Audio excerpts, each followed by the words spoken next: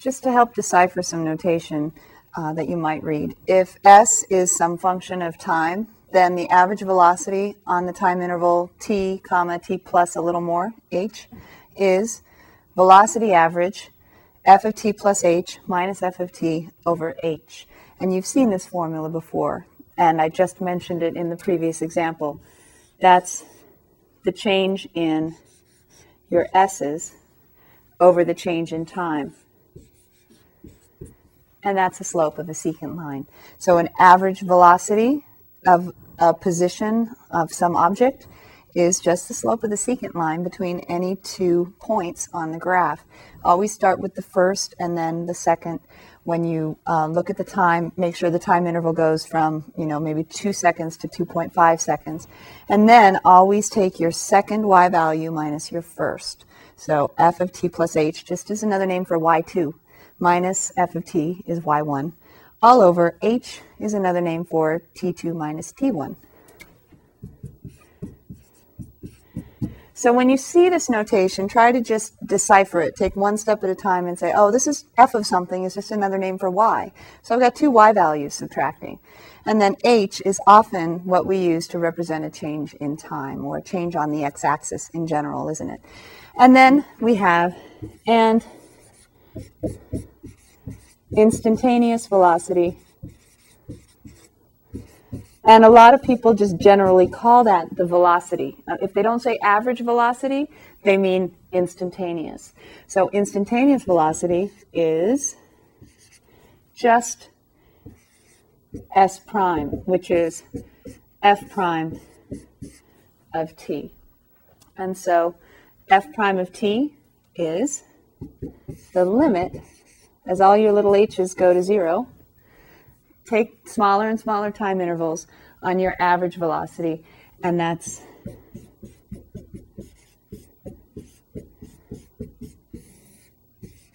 the instantaneous velocity. And we call that v of t. You're going to be working with v of t more next semester as well, but there are some problems in the homework, and also there will probably be some on your final exam that ask you for either the instantaneous velocity at a certain time or the average velocity at a certain time. And a clue is, if they only give you one time value, then they're probably wanting instantaneous velocity, right? Unless they sneak in some delta, some h somewhere, delta t. If they just ask for the velocity, then you can assume that's instantaneous velocity. If they ask for average velocity, then they're going to give you a time interval in brackets, and so that'll be a clue. Just take the difference in the y values over the difference in the x's. So let's look at our Wile E. Coyote example and just answer some questions about his height at different times and his velocity at different times. So given Wile E. Coyote's position, his height, negative 16t squared. If it's in feet per second, it'll always be negative 16t squared. If it's in meters per second, by the way, this is going to be negative 4.8 t squared. Negative 4.9 t squared, because in metric, in meters per second, it's negative 9.8 meters per second squared, the acceleration due to gravity. So usually we're going to be working with feet. But if you see a negative 4.9 t squared, that's because they're using meters instead of feet. So negative 16t squared plus 176 feet per second at the beginning times the number of seconds plus 192 feet. We've already done A, fill in the table. B, let's find the velocity at 5 seconds and 11 seconds. Two different questions. Now, they didn't say on the interval 5 to 11. They say find velocity at these two times. So those are two separate instantaneous velocities.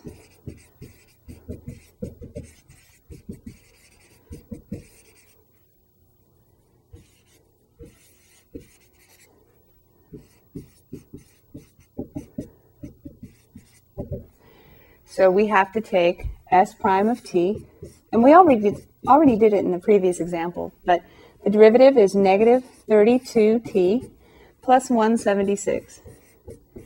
Notice the initial height does not affect our instantaneous velocity, does it? Because it's a constant. So s prime of t, negative 32t plus 176.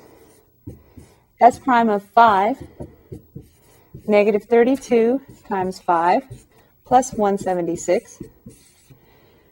And so that's 0, 16, negative. So we have negative 160 plus 176, and so we get 16 feet per second. So at 5 seconds, Wile E. Coyote is traveling at a rate of 16 feet per second. Since this is positive, it means he's still going up at 5 seconds. We know that, don't we? At 5 seconds, he was still going up. And you'll notice he's not going very fast, though, is he? Because he's near the top of his trajectory. 5 seconds is near the top. So he's slowing down. He's no longer going at 176 feet per second. He's getting close to going at 0 feet per second. He's getting close to switching over to going down to negative velocities. By the way, I mentioned that negative 32 feet per second squared is acceleration due to gravity. See right here? Every time t goes up by 1, what happens here? Your velocity is decreased by 32 feet per second. That's the acceleration due to gravity. Every second, your velocity is decreased by 32 feet per second. And so that's why this term here, negative 32t, works against our initial velocity of 176 feet per second. And the longer time goes for, the more you're multiplying by negative 32, so the more negative you have over here on the left added to a positive.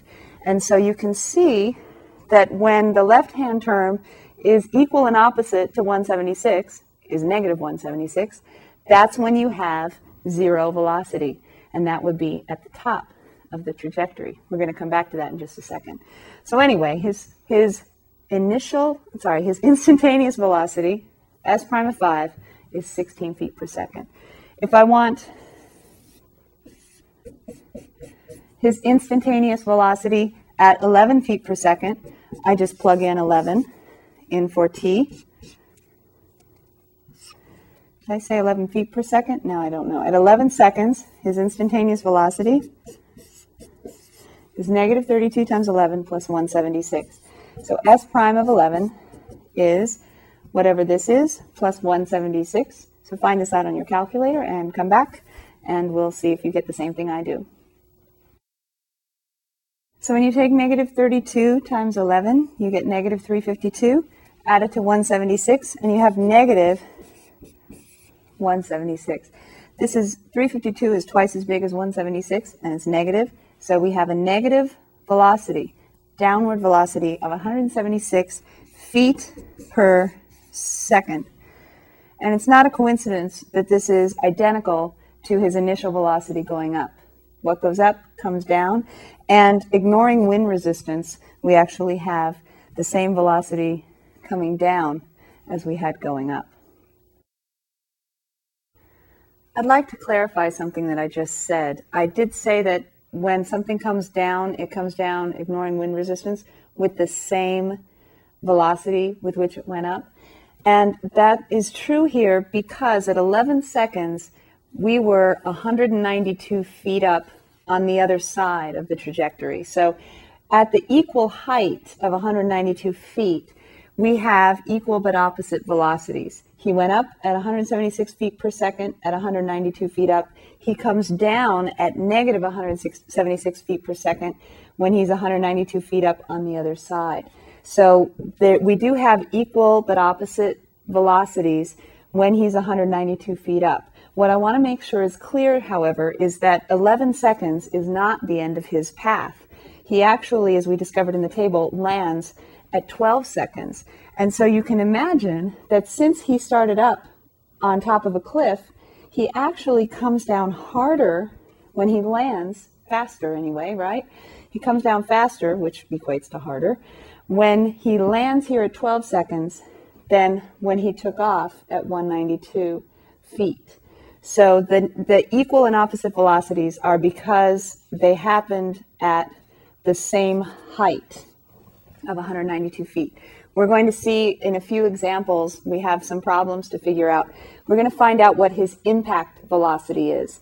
That's the velocity right before he lands, or right as he lands. That's how fast he's going. And it should be even more negative than 176 feet, because the 176 feet came from S prime of 11. Negative 176 feet per second, excuse me. Negative 176 feet per second is his speed at 11 seconds. His speed when he lands, we're going to find in just a couple of examples. But I think it's going to be even faster and downward.